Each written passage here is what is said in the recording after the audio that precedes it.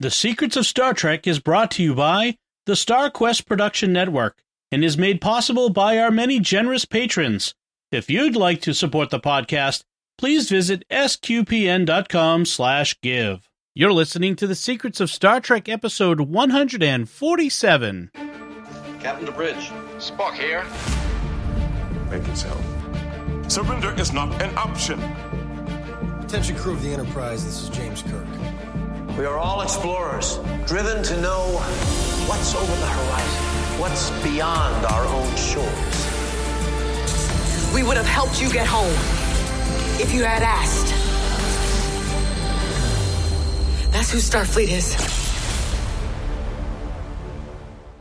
Hi, I'm Dom Bettinelli, and you're listening to The Secrets of Star Trek, where we discuss the hidden layers and deeper meanings found in all the Star Trek TV series, movies, and more. And today we're discussing something a little different. We're talking about what some have called the second greatest Star Trek movie ever made. I was going to call it the greatest Star Trek movie ever made. And some have called it the greatest Star Trek movie ever made. We're talking about Galaxy Quest, that 1999 movie starring Tim Allen and a whole great cast, and it has become a classic of the genre, an homage. Joining me today on the panel are Father Corey Stika. Hi, Father Corey. How's it going? I can't believe it was 1999. For some reason, I thought it was earlier, but... Yeah, yep. For some reason, I thought it was later because I'm getting old. And Jimmy Aiken. Hi, Jimmy. Howdy, Dom.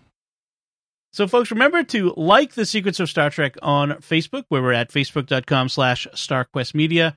Retweet us on Twitter, where we're at SQPN, and leave us some comments. Let us know what you think of the show, of this discussion, or anything else. Also, stick around to the end. We've got some feedback from a listener on a recent episode. But first, let's talk about Galaxy Quest. So here's the brief recap. If it's been a long time since you've watched Galaxy Quest, if, God forbid, you haven't seen Galaxy Quest, go and see it. Yeah, I was going to say, if you haven't, pause this episode, go watch it, and then come back. Yes. So here's the brief synopsis. The cast of an old 1980s space adventure television series, Galaxy Quest, now spend most of their days attending fan conventions and making promotional appearances. Though the series, full of himself former star, Jason Nesmith, thrives on the attention, the other cast members resent him, and to varying degrees, the states of their careers. But then they encounter some interesting fans who take them on a new adventure based on a misunderstanding and give them a new meaning in their lives, I suppose you could put it. Yeah, that's more the premise than a synopsis of what happens. But yeah. So this is a Romana Clef for Star Trek.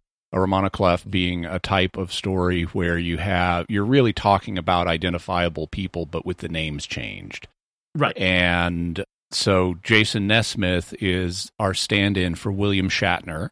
Mm-hmm. And not everybody on the Galaxy Quest crew corresponds exactly to someone on Star Trek, but they're clearly analogs. Yeah. Right. Other than Jason Nesmith being Captain Kirk, Commander Taggart, as they call him here. The other most clear reference is, or stand-in, is Alan Rickman playing Dr. Lazarus, who has a weird head and is basically kind of playing a combination of Spock and Worf. I see. Yeah, I agree. Yep. You also have Sigourney Weaver as a sort of stand-in for Uhura, except her job's a little different. Instead of running communications, I mean, she does run communications, but her job is to repeat whatever the computer says. And to talk to the computer. The computer seems to respond to her verbal requests better than anybody else's verbal requests. Yes. And you then have a guy named Laredo, or that's his character's name, who plays sort of a combination of Geordie LaForge, Sulu, and Wesley Crusher. Yeah, I agree. And then you have Tony Shalhoub playing Fred Kwan. Tech Sergeant Chen. Tech Sergeant Chen, who's kind of a really laid-back Scotty. Yeah. Tony Shalhoub's part in this is awesome. And and one of the things I noticed, so those are our 5 main cast members from the original Galaxy Quest, which aired in around like 1980 to 1982. And that's the right number. One of the problems they have with Star Trek is having too many principals. that they're trying to focus on. And this became a real problem in the movies, because if you're an actor, why do I want to show up to say hailing frequencies open, Captain? I want something meatier to do than that. And they really struggled in the original series movies to find things for the characters to do that weren't Kirk or Spock, or to some degree McCoy. Right. And by the last one, they couldn't even get everybody back because they just did not have enough for them to do. But that is not a problem in Galaxy Quest. In Galaxy Quest, every one of the main characters does stuff that clearly moves the plot forward. They all have their individual moments of crisis where they are dealing with something. And it's like, this is the right number of people. We even have an additional guy who's crewman number 6, who is literally literally crewman number 6. The actor's name is supposed to be Guy Fleegman, but his and so they just call him Guy. But he doesn't even have a character name, and he perceives himself as the red shirt, as the guy who dies to prove the situation is serious. And so once he realizes what's going on, he's terrified for his life. Yeah. Well, and the funny part is, like, he's literally the crewman who dies before the first commercial break. Yes. He's the guy who's he was an extra. Instantly dies. Yeah. Well, and his name is Guy. I mean, that's the best part of it, is that they literally named the character Guy, which is played by Sam Rockwell. A couple other characters is the head of the Thermians, the aliens who are here on a misunderstanding to recruit the crew of the Galaxy Quest. His name his name is Maltazar, played by Enrico Colantoni, who is awesome. I love him in so many things. Such a great cast. So the premise, and that aspect of the premise is there's this alien race called the Thermians. They look in their natural form kind of like octopus monsters, but they use these appearance generators to look human, and they look like, cosplaying sci-fi fans from Planet of the Vampires, the old Italian movie that inspired Alien. And they have been watching Galaxy Quest on television from space, because the radio waves propagate. And in their culture, they have never invented fiction. So they don't understand what they're watching. They think everything they see on TV is a historical document. And they've rebuilt, they had real problems in their culture, but then Galaxy Quest inspired their culture and caused a reformation on Thermia and saved them. And now they've built a replica of the Protector, the Galaxy Quest ship, that's fully functional based on what they saw on the TV show. They've been in a conflict with something called the Ceres Empire, led by a kind of reptilian insect lobster-headed guy named Ceres. And they're trying to negotiate a peace treaty with him, but they're terrible at diplomacy. So they decide to come to Earth to get Tim Allen's character to do the negotiation for them. He thinks he's just helping some fans do a video production in their basement.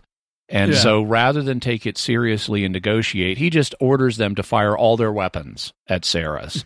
Because he's hungover. And he's hungover. and they do that. By the way, he also lives in the famous Stahl house in the Hollywood Hills. If you recognize the house that Tim Allen lives in, it's been in a bunch of stuff, including The Pilot of Columbo and a bunch of other things. So if it looks familiar, that's why. But then it turns out Ceres is not dead, and wants to negotiate a surrender. So the Thermians come back, and this time they take not just Tim Allen, who by this point has realized this is all real, but also the rest of the Galaxy Quest crew, who think this is an acting gig for some fans, and have a very rude awakening. And there's this moment where one of the ways they transport you up is using something they call a pod. And a light appears beneath your feet, and then this goop comes up over your legs and covers your entire body, and you're rocketed through space at tremendous velocity before being suddenly deposited where you're at your destination, where the goop vanishes and you're kind of smoking a little bit. And so you have all of the Galaxy Quest crew except Tim Allen, who's gotten there early. All of them experience this together. They're just stunned standing on the pod pad at the end of it. And these octopus monsters come in waving horrible-looking mechanical torture devices at them. and screeching. And then they suddenly turn into the Thermians. It's like, oh, we forgot our appearance generators. We're terribly sorry. And and Tim Allen comes in and it's like, hey guys, you want the full tour of the ship? And it's all been so much that at that moment, Guy just screams. And it's terrific. But Tech Sergeant Quan is like, cool. Yeah. Then Tony Shalhoub beams up and he's like, that was a heck of a thing. Yeah. I just love his character. He has so many eccentricities in this. I mean, he's ultra relaxed. He acts like he's stoned a lot of the time. Well, he apparently has the munchies because he's always eating. He's always looking for food. He's got a giant paper grocery bag of goodies that he carries around with him. Yes. Yeah. And at one point, Guy even asks him, "Are you stoned?" Because his attitude is so weird. But even beyond that, like when he fits into the role of being the chief engineer on the Protector, he's got this team of Thermians that are the ones who really know the science, and they're solving problems, and he's like, okay, everybody, group hug. Gotten this one right. I like the ships ships blowing up or their power sources blowing up. Hey guys, they tell me there's a problem. Yeah. Ships coming apart and stuff like that. Yeah. So apparently Tony Shalhoub did not have a lot of lines. So his direction was just kind of like do stuff. And so a lot of what he does for this movie is nonverbal stuff that he just does in the scene, in the background or whatever. But that's his comedy, though. I mean, he very much is. Everything you see him in, there's so much more physical action than there is words. Right. So I want to talk about this. Some of the rest of the cast, people that you know who were unknown at the time. Rainn Wilson has like the briefest line in this. He was supposed to have a bigger role, then got a part and had to leave. But Rainn Wilson, who ends up in The Office as a big character, as and Discovery, Star Trek Discovery, and Star Trek Discovery, right? That's right. He goes back, and then we have Justin Long as the nerdy fan Brandon, who he and his pals are the true heroes of this film because they're the ones who save the day. Yeah, in a sense. And that's kind of goes to the heart of the movie. In 1999, when this came out, this was before the whole geek renaissance, shall we say? When geek went mainstream, San Diego Comic-Con became the biggest entertainment event of the year, all that sort of stuff. I remember it. I could go to San Diego Comic-Con in the 90s, and it was huge then, but it was at least tolerable. Yeah. Right, exactly. Now it's all, lots, too many people.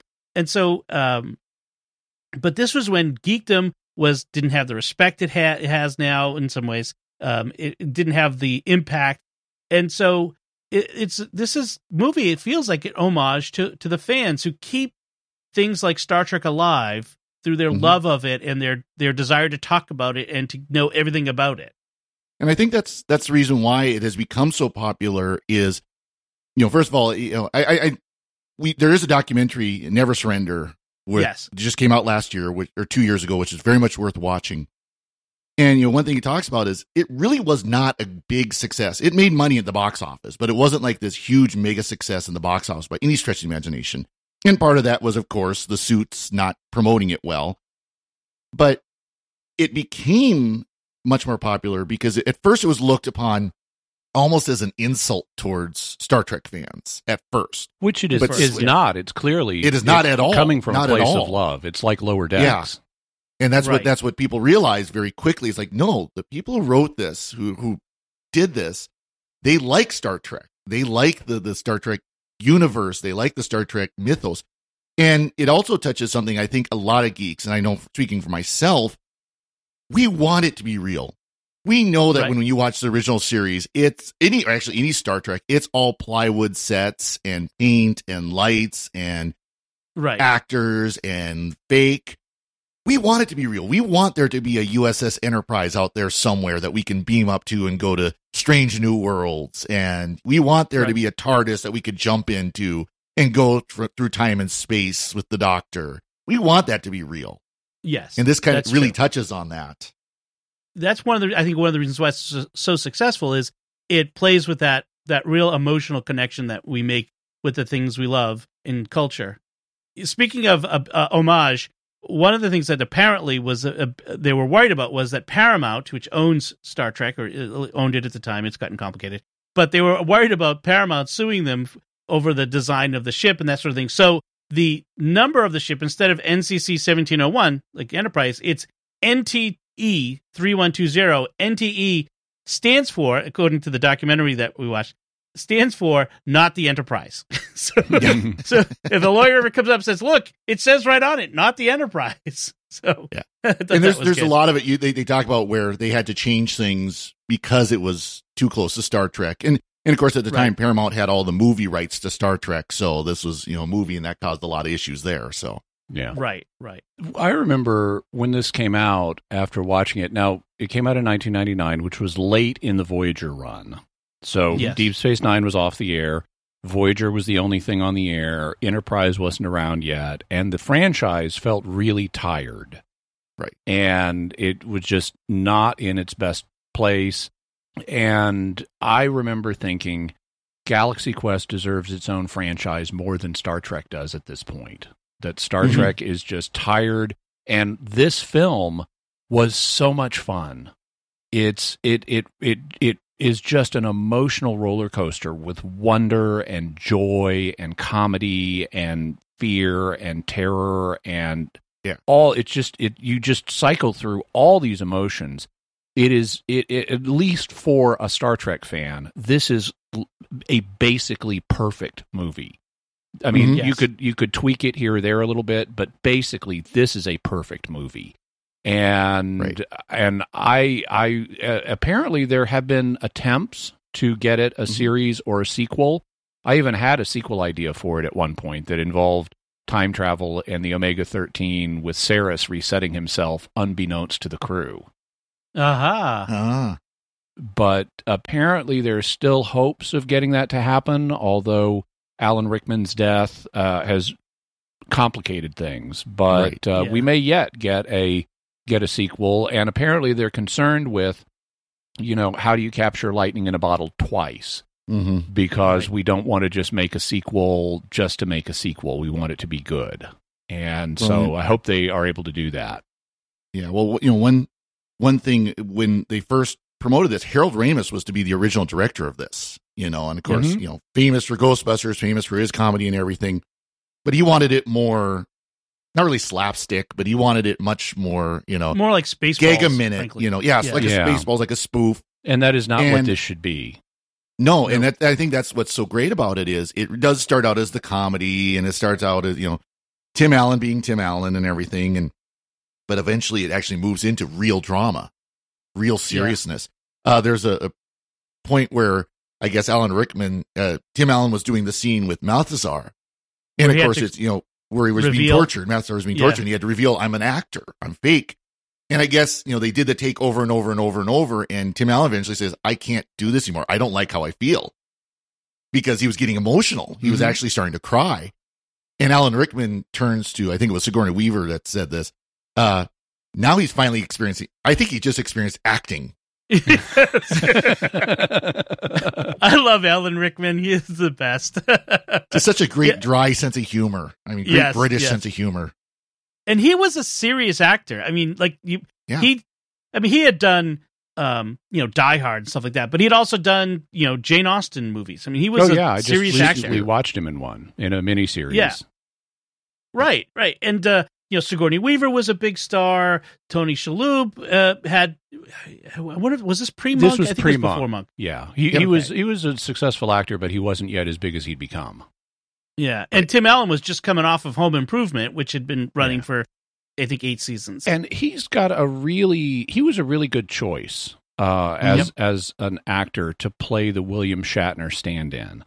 one of the things now, if you're a hardcore Star Trek fan and you read about the behind the scenes stuff, you know that the relationships we see in Galaxy Quest between Tim Allen's character and the rest of the original crew is a fairly close analog for William Shatner's relationship to the rest of the original Enterprise crew. Shatner there are some resentments there. Now, this plays the resentments a little stronger than they seem to be in real life. There's been some reconciliation between Shatner and, like, for example, Nimoy before he died. Mm-hmm. But this is actually, this felt real. And Tim Allen is able to do that positive, gung-ho public persona, but with enough of an ego that you could see why people would resent him. And so he was a really good choice to do the William Shatner part. The documentary mentions other people who were considered for that part, and I thought the list was interesting. So Kevin Kline, who actually I think he could have been good. Yeah.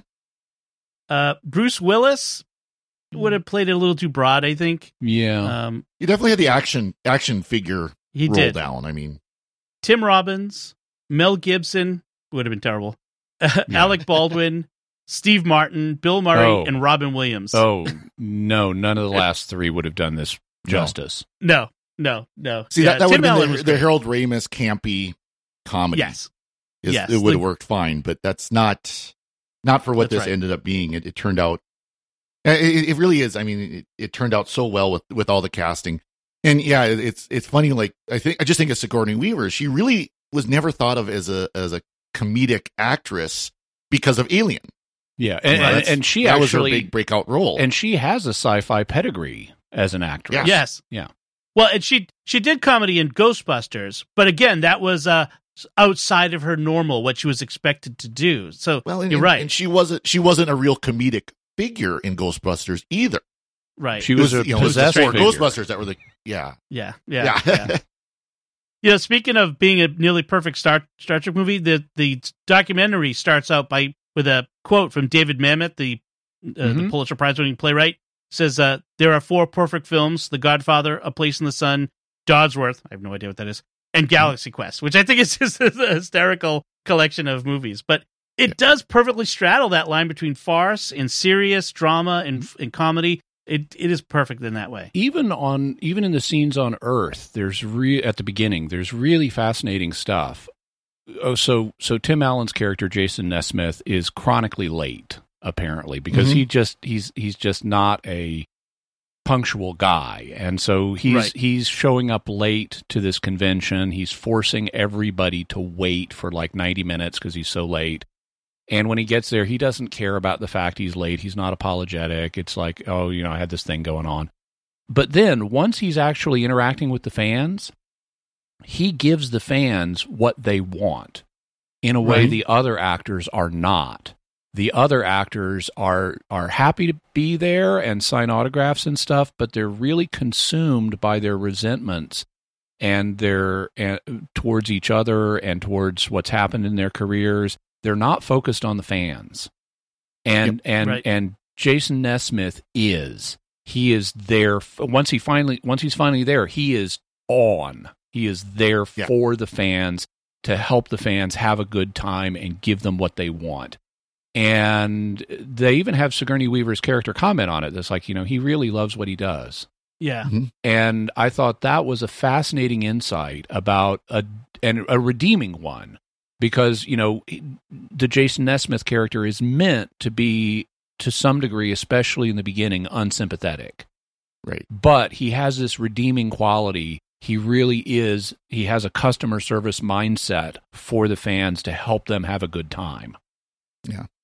At one point that fails. Where he goes into the bathroom and he overhears someone mocking him and the show and the fans, and it kind of throws him off. And so when Justin Long and his buddies come up to him at the table and want to ask him some technical question about a conflict, an error in the show, in continuity, he blows up at him and tells him it's just a show.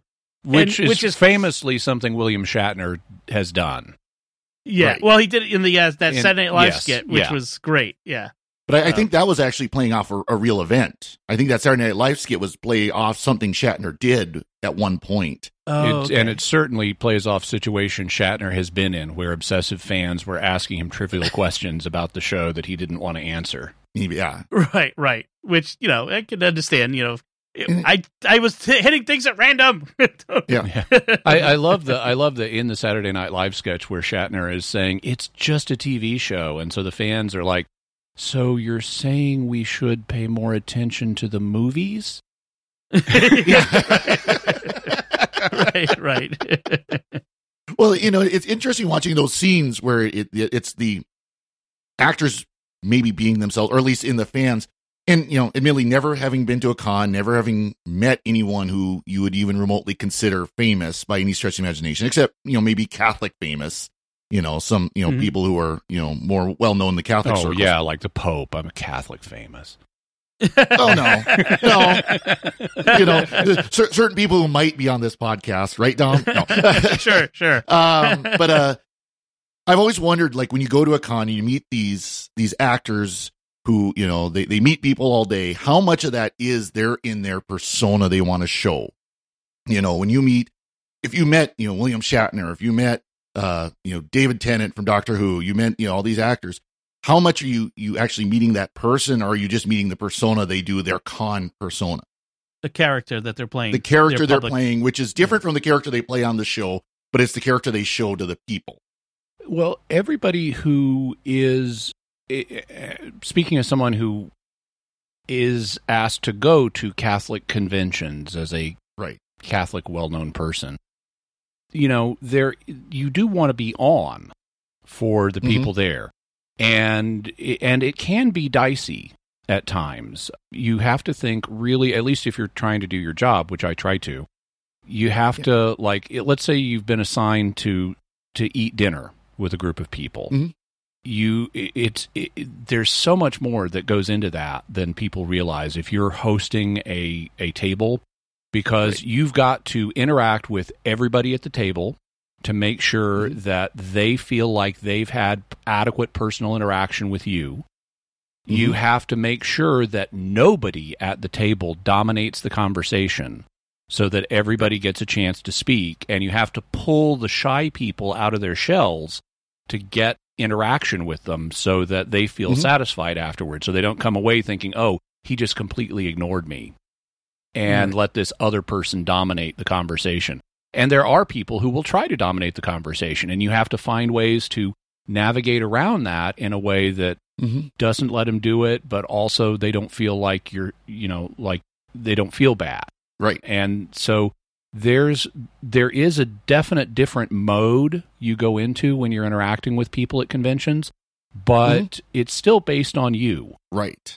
And so I think if you're meeting a celebrity, you're still seeing a good bit of who that person is. And I can understand that completely, because I know even just, as a priest, when I'm there at the church, say before or after Mass, I have to be interacting with people and I have to be talking with people, but I hope my personality still shows through, even as I may be a little more outgoing than I usually would prefer to be. I am an introvert, and, it being able to kind of pull out of myself a little bit, but still having my personality show through. I'm not putting up a front. I'm not putting up a fake version of me. And that's what I always kind of wonder about some of these actors, because of course they get paid to be an alternate person, to be someone else on TV, and so on.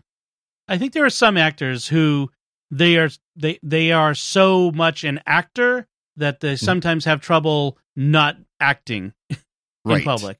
But I think there are a lot of others who can be personable while reserving their private self a little bit. Right. And I think that's a fair balance. I've been to conventions. I've met a few of the Star Trek cast. I met Marina Sirtis famously once. I think I told the story about her commenting on my Spuds MacKenzie t-shirt and me being, 18 years old or 19 years old and being all agog and saying, "You're pretty," or something equally suave and debonair. And her being very gracious to the nerd in front of her. So I think there's a lot of just being a nice person, just if they're a nice person in their regular life, I think a lot of times they'll be a nice person in public because, like you said, Jimmy, they're doing a job. They're being paid to be at these conventions, and they're going to be professionals. Sometimes and do their they're job. being paid. Sometimes they're not. Right. A lot of, I think some of the big ones, especially, they're either being paid to go and promote a project or being paid by the convention itself. So there are also, though, I've had encounters at conventions where it's like, okay, this person is not putting their best foot forward. Right. Yeah, that's true. You hear stories about that too, yeah. Yeah. So let's talk about some of the stuff in the movie itself. Some of the fun bits. One of the things I want to talk about is the rock monster. They go to this planet to have to get a beryllium sphere, which is an analog of the dilithium crystals. Yeah, that power the Enterprise. And beryllium is a real metal. It's element number 4. It's one of the lightest metals on it. It's the second lightest metal other than lithium on the periodic table. Right. And Nesmith, or Commander Taggart, has to fight this big rock monster that attacks him, which becomes an analog to the Gorn fight between Kirk and the Gorn in the original series episode Arena. So it's a lot of fun. And he loses his shirt in that thing in the fight, and he beams back up to the ship, and Alan Rickman's character says, "Of course, he lost his shirt again," which is a great reference I see you Kirk. managed to get your shirt off. Yeah. yes, that's a perfect line. I found the rock monster sequence really interesting. So at first, he's been captured by these little childlike aliens with horrible shark teeth, and they're all surrounding him on these high bluffs in Utah, chanting Garignac, Garignac, Garignac. And at first, Tim Allen thinks that Garignac is this weird-looking bipedal pig lizard monster in front of him. Yeah. And he can kind of hold his own against this pig lizard. And then they say, okay, we're going to use the digital conveyor to bring you up. And that's clearly they've just changed the name of the transporter for copyright reasons.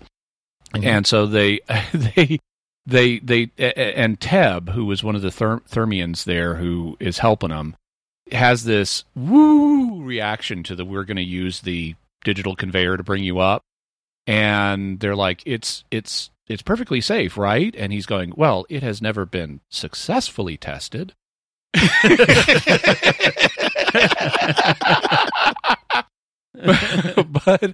But then it was designed for your anatomy, not ours. And now that we have the master Tech Sergeant Chin here, he can manipulate the controls like a maestro and bring him up. And so they try bringing up the pig lizard.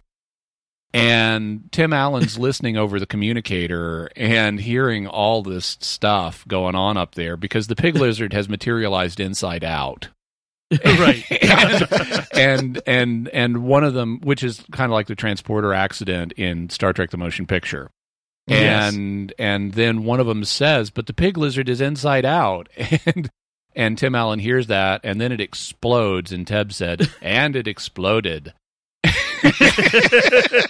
As he's got pig lizard guts all over his face. And then it turns out Garignac is not the pig lizard, it's the rock monster, who then proceeds to form, and it's like a swirl of telekinetic boulders, or a telekinetic swirl of boulders in kind of a humanoid outline. And part of my brain said, this makes no sense scientifically, but I don't care because this is so much fun. And that's what you want in movies like this. You want it to be so much fun, you're willing to give them the silly science. Yeah. That's right. Guy has a great line just before this, by the way, where when they first see the little blue alien, baby-like aliens, and they're not doing anything mean yet, he totally calls it. He's like, no, they're going to turn to be scary and awful and evil, and they're going to kill me because I'm red shirt guy number 6. And there's going to be way more of them. And Sigourney Weaver is like trying to calm him down, and he's like, did any of you ever watch the show? and then when they do turn evil, Sigourney Weaver is like, we've got to get Guy out of here before one of those things kills him. Yeah, he has a panic attack on the shuttlecraft going down to the surface where he's like, I know I'm going to die here. Like, I don't even have a last name. They didn't even give me a last name. It's like, Guy, you have a last name. What is it? I don't know. He's like, see? It's like, You're I like that overthinking because he wanted to go on that mission because he thought he was the red shirt who was going to die on the ship by something horrible, and now he realized he's the red shirt who's going to die on the planet by something horrible. That's great. By the way, there's a reason that they're on this side quest to get a beryllium sphere. So they encountered Saris again and totally got their butts kicked because they realized we're actors, we're not really a trained space crew, and we need to get out of here. But they can't because Saris will shoot down any pods leaving the ship, and so they tried. Saris attacked the ship and did major damage to it. They then had to run through a minefield of magnetic mines that had been left over from an old war. In the process, they took all kinds of damage, and their beryllium sphere cracked, and they don't have another on board. So they have to go on this side quest to a planet to get a new beryllium sphere. And as far as side quests go, this was so much better than Canto Bight. There was like a reason for this, and it made sense, and it hooked up into the main plot, and it was like, wait, note to Star Wars, this is how you do a side quest. Right.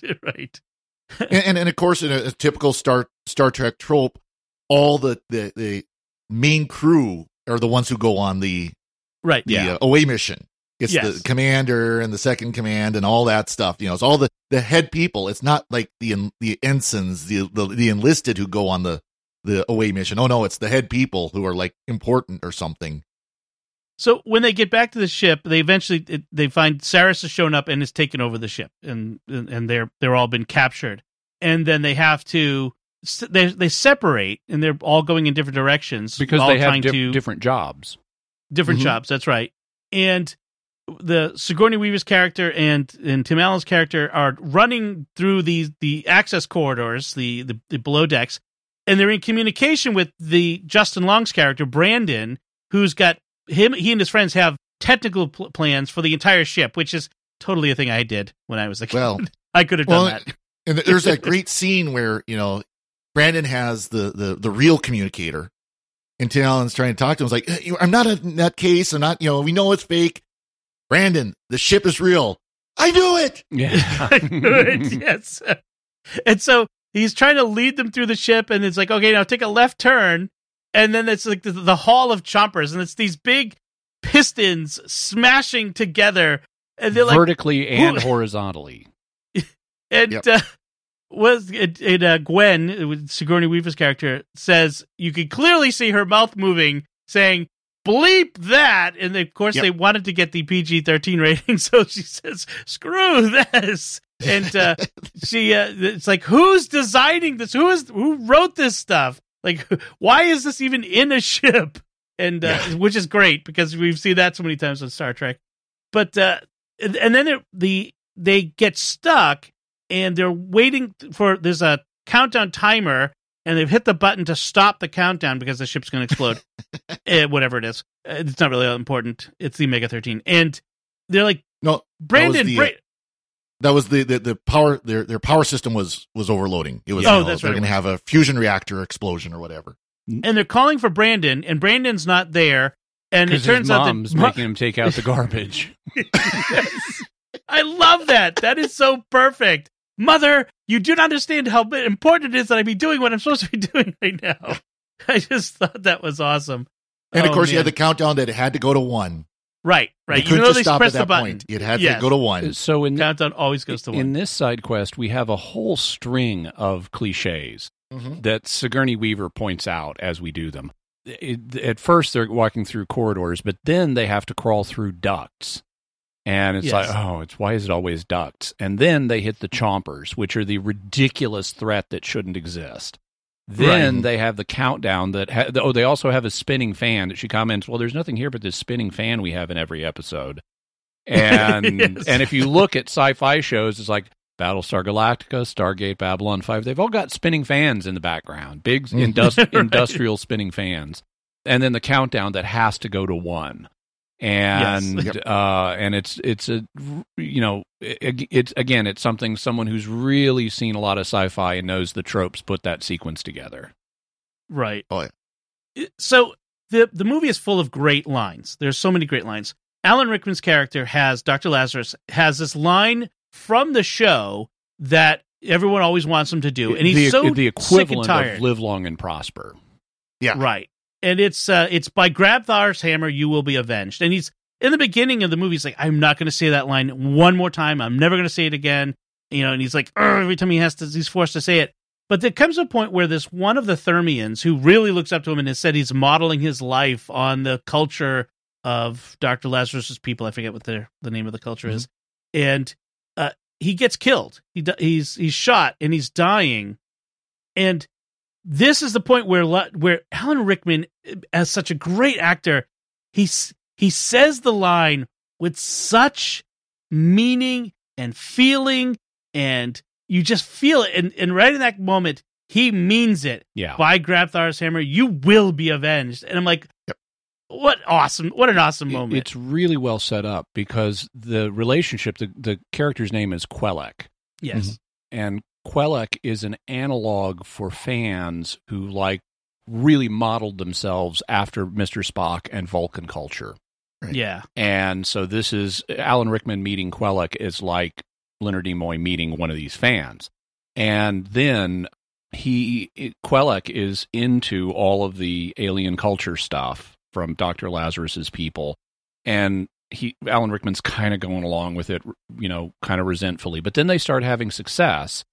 And then they save all these people, and then out of nowhere, Quelek is shot, and he's like, "I'm shot," and he falls down, and he confesses to Alan Rickman that I've always thought of you as a father, and it's at that moment that Rickman delivers the full version of the line, meaning it, by grab Thor's hammer, by the sons of Warvan, you shall be avenged. And it is a really moving moment. And it's also really cool how they've used blue food coloring to suggest blood in Quelek's mouth. Yes. The poor guy's like, blah, blah. Very fitting. So, some other great lines I got to mention, by the way. The Thermians, they say, you are our last hope. Yeah. Like they have this monotone way of speaking. There's, of course, never give up, never surrender, which is the captain's line. Gwen DeMarco, Sigourney Weaver, they're in a meeting, and she's doing the thing where she repeats everything that the computer says, and someone calls her on it, and she says, look, I have one job on this lousy ship. It's stupid, but I'm going to do it. Yeah. So I mean, it's such a great scene because, Tim Allen, the commanders, asks something of the computer and the computer doesn't respond. He looks at her and she does it and the computer immediately responds. But it's such a quotable line you could do in the workplace all the time. Look, I have one job on this lousy ship. It's stupid, but I'm going to do it. And that's an illustration of how the cast ends up embracing their roles. Even by the end, Guy is ready to rush in and to a situation where he believes he'll be killed in order to save people. It's like, I'm going to die. It's either going to be as a hero or a coward. I'd rather die as a hero. And at that moment, Tony Shalhoub says, maybe you're the plucky comic relief. Did you ever think of that? And actually, that's what he is in this movie. Yeah. He's not the guy who dies. He is the comic relief who's afraid of dying. Right, right. So awesome. And then we have that great scene where Tony Shalhoub, he gets the idea, Tech Sergeant 10 gets the idea of how to take care of the bad guys by beaming up the rock monster. Yes, and the rock monster. He just gets a devilish grin on his face. Oh, this is going to be good. There's another line where Tim Allen's character says about Rickman, give him a hand. He's British. Like, that's an MC as they're introducing the crew to the convention audience. Right, give him a hand. He's British. Right. And then, of course, there's a little side story about how a little side plot about how Tech Sergeant Quan Chen falls in love with one of the Thermians. Her name is Laliari. Yes, Lali. And they end up kissing and kind of falling off screen. And Guy's character sees him. And this was a line that was made up on the spot by Sam Rockwell. He's like, oh, hey, whoa, oh, that's not right. Yeah. It's like, she's reverting partly to her octopus form. Yes. Oh, that's not right. Which is another great quotable line. So many great lines in this movie. One of them that's very interesting because there's this rivalry between Alan Rickman's Dr. Lazarus and Tim Allen's Commander Taggart. And so at this point in the show, at this point in the movie, Saris has left the ship. He set their reactor to detonate in like 8 minutes, and it's way more than 8 minutes. And he's venting air from C deck to asphyxiate a whole bunch of Thermians that are in their quarters on C deck, and they can't get out. And he's left a bunch of his own men to blow up with the ship. Apparently, they are unaware of this, that the ship's going to blow up, even though the computer is constantly announcing that it's about to blow up and the command override is offline. But so this actually is one point that I think they could have executed a little better, because there's a logic problem. Why are these guys not realizing they're all about to die? Right.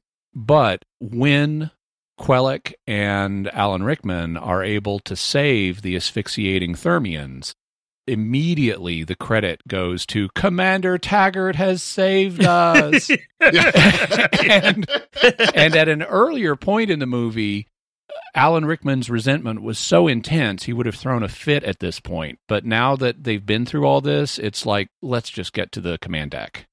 He's just mildly annoyed at this point. Yeah. One thing I want to mention is there have been other homage to Star Trek. Most recently, the Orville, which the three of us have talked about in the past. This is better than the Orville. Oh, yeah. Well, I was going to say, how much is the Orville an attempt to retread the ground of Galaxy Quest? I think what the Orville was an attempt to retread the ground of Next Gen. And because they couldn't get a Next Gen show like on the air, they decided to make it as a parody, giving them legal cover. But they only wanted enough parody to provide legal cover. What they really wanted to do was tell Next Gen style stories. Yeah. Right. And so I think it's not as successful as this because it doesn't take its role as a parody seriously enough. Well, right. I know Fox promoted it as a comedy, but it's pretty clear when you watch, especially the second season of the Orville, it's really not. There is some comedic elements, but it's not meant to be a comedy. And Seth MacFarlane was very clear. He wanted to direct an actual Star Trek series. He actually approached CBS and Paramount about doing an actual Star Trek series, and they kind of went, "Go away, kid. Go do your Family Guy thing. Just leave us alone." And so he came up with the Orville as kind of a. And yeah, the Orville really it's meant to be another ship in the TNG universe. The Enterprise E is flying off somewhere, and you got the Orville doing its thing. Right. That's what it was supposed to feel like. Yeah. In fact, apparently the Orville is not done. Apparently it's still coming back. There's supposed to be a third season. It was affected by this lovely virus that has affected everything else. Yeah. But there's a third season that's not going to be on Fox. It's going to be on Hulu, I think. Yeah, I think I heard that. Yeah. So one other thing to mention is setting this movie again in time in 1999, sci-fi movies at the end of the 90s were grim and dystopian, basically. They were not fun movies. And I think it feels like the studio, what was it, DreamWorks was the studio behind it.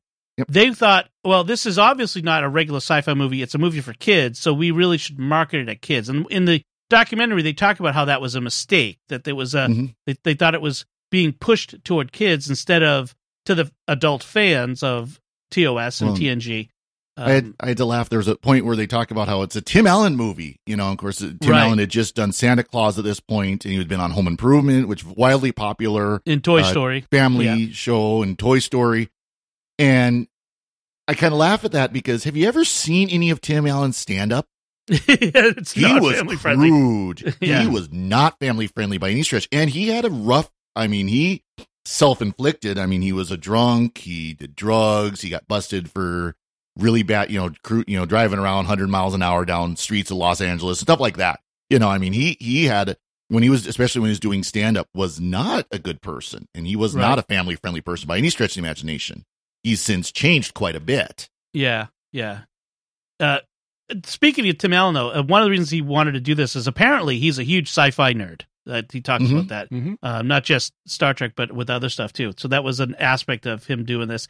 The director Dean Parisot was an unknown when he took on this. He had done precisely one previous movie. He took over for Harold Ramis. I mean, knocking it out of the park, home run on your second time out, which is pretty good. And then just one other thing, other note I mentioned. I'll turn it over to you guys for any of your notes. But the movie is shot in 3 different aspect ratios, which I didn't notice until they talked about it in the documentary. It starts out square for TV, like the old TV show. Then it goes wide when they go from the old TV show to the quote-unquote real world of the convention. So it's get this wider aspect. And then when Jason, the first time he realizes he's in space, when he's standing on the transport pad about to be covered in goo and shot into the space, it opens up into the anamorphic, really wide. And I thought that was so clever because it subconsciously triggers you to think differently about this movie in different places. So I thought that was a fascinating aspect of it. You can see the first change, on when you watch it on Amazon streaming or whatever, because of course it goes from, you got the letterbox and then it widens out. You don't really see the second one because of course it not going any wider. I think it shrinks the top to bottom screen, top to bottom a little bit. So you don't really notice it. But I can imagine at a theater that would have been really impressive where the doors open up and it just keeps getting wider and wider and wider than it was before. Right. That would have been a really interesting effect. Yeah. So do you guys have any other notes on the movie that you want to add, Father Corey? Talking about casting, we mentioned Rainn Wilson, who had been both in this. This was like this first real serious, I think he'd been like in a soap opera or something like that before this. So like this was his first real serious role. And then of course he was recently in Discovery. Well, there's 4 other people who were credited roles in both Galaxy Quest and Star Trek. Because there's lots of people who are like stunt doubles and crew and behind the scenes and all that kind of stuff. But one of them, Matt Winston, is a technician. He's like really early on in Galaxy Quest. Crewman Daniels in Enterprise. Right. Daniels, he was that's in right. That. And then there's Heidi Swedberg is the mother, Brandon's mother in this. Yep. She was a Relican in DS9's Profit and Loss episode where she was one of the Cardassian dissident students. Oh, okay, yeah. Robin Sachs, who played Saris, was General Valen in Voyager's The Void. He was the head of the opposing force to Voyager's quote-unquote Federation in that episode. Okay. And then the second in command in this, Wayne Pear, was Gil in Voyager's Random Thoughts. He was the one who traded in the dark thoughts of the crew. He was the one who, there was a race of people who traded stories via telepathy, and he traded in the dark stories.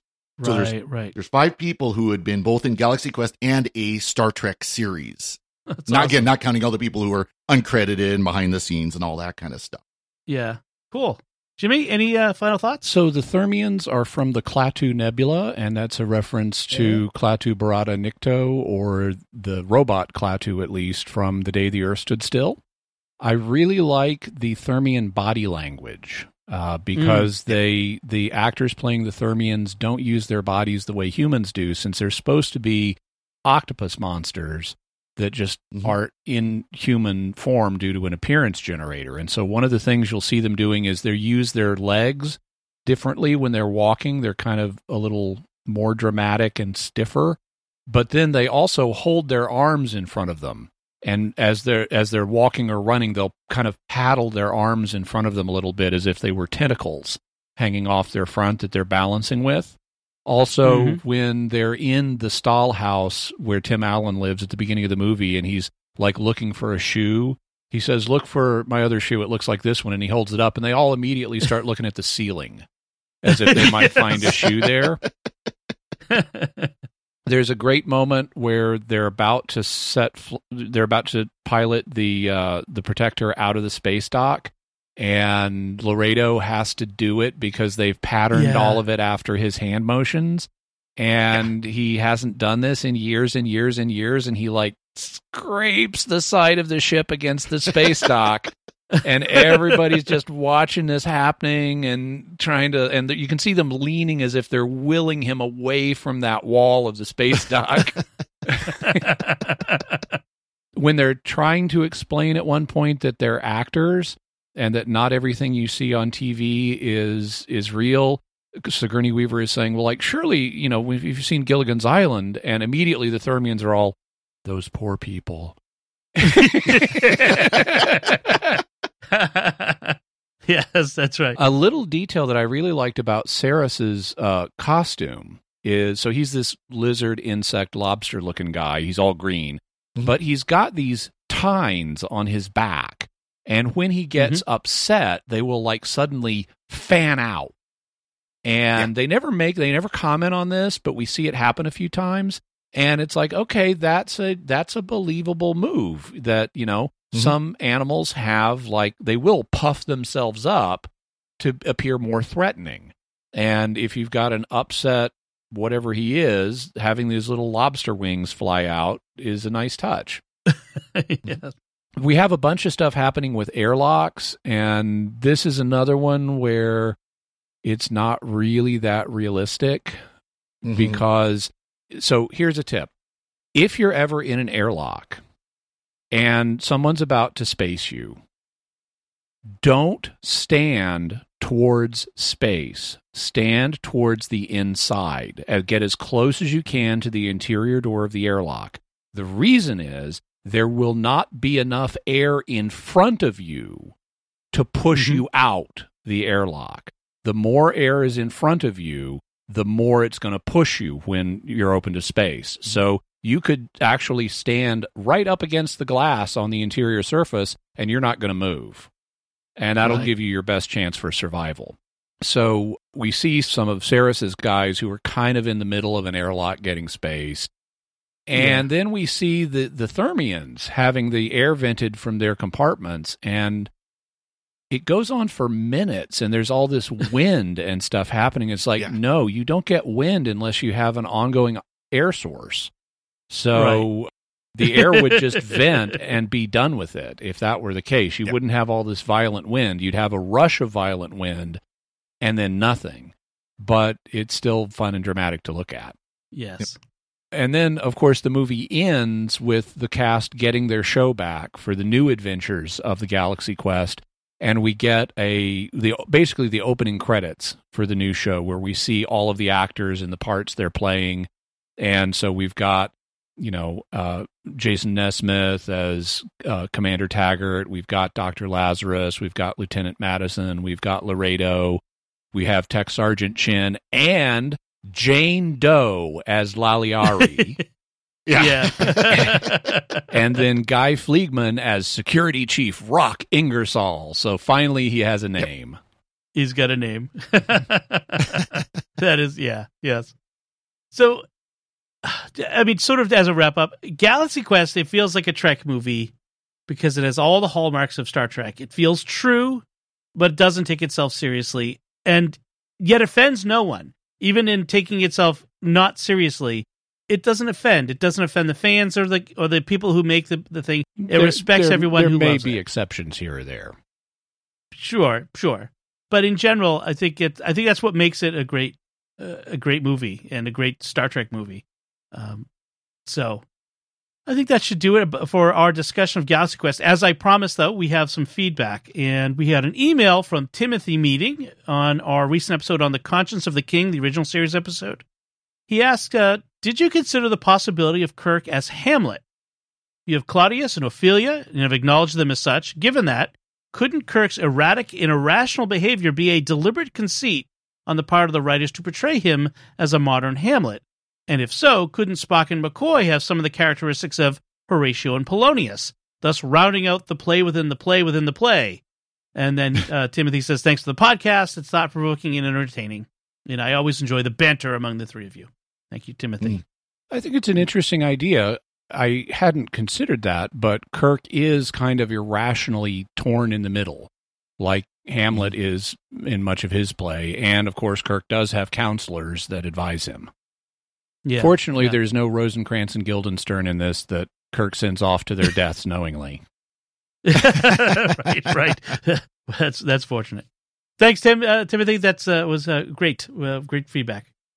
So we want to take a moment to thank our patrons who make it possible for us to create the Secrets of Star Trek, including Max S., Mark R., Bo H., Rochelle K., and Jason H. Their generous donations at sqpn.com/give make it possible for us to continue the Secrets of Star Trek and all the shows at StarQuest. Now is a great time to become a StarQuest patron. Thanks to a generous gift from a StarQuest supporter when you start a new Patreon monthly pledge at sqpn.com/give. The first 3 months will be matched by an equal amount from our donor to support all our shows, including this one, which makes your gift go even further. And we're getting very close to reaching our goal of $2,000 in new monthly pledges. So won't you help us reach that goal and close the gap? If you've been thinking of becoming a StarQuest patron, now's the time. Visit sqpn.com/give today. So that's it from us. What did you think of Galaxy Quest? Have you seen it? Is it the greatest Star Trek movie made? Let us know by commenting on the show at sqpn.com/trek, or our Facebook page at facebook.com/StarQuestMedia, or send an email to trek@sqpn.com. We'll be back next time when we'll be discussing the Next Generation episode, Justice.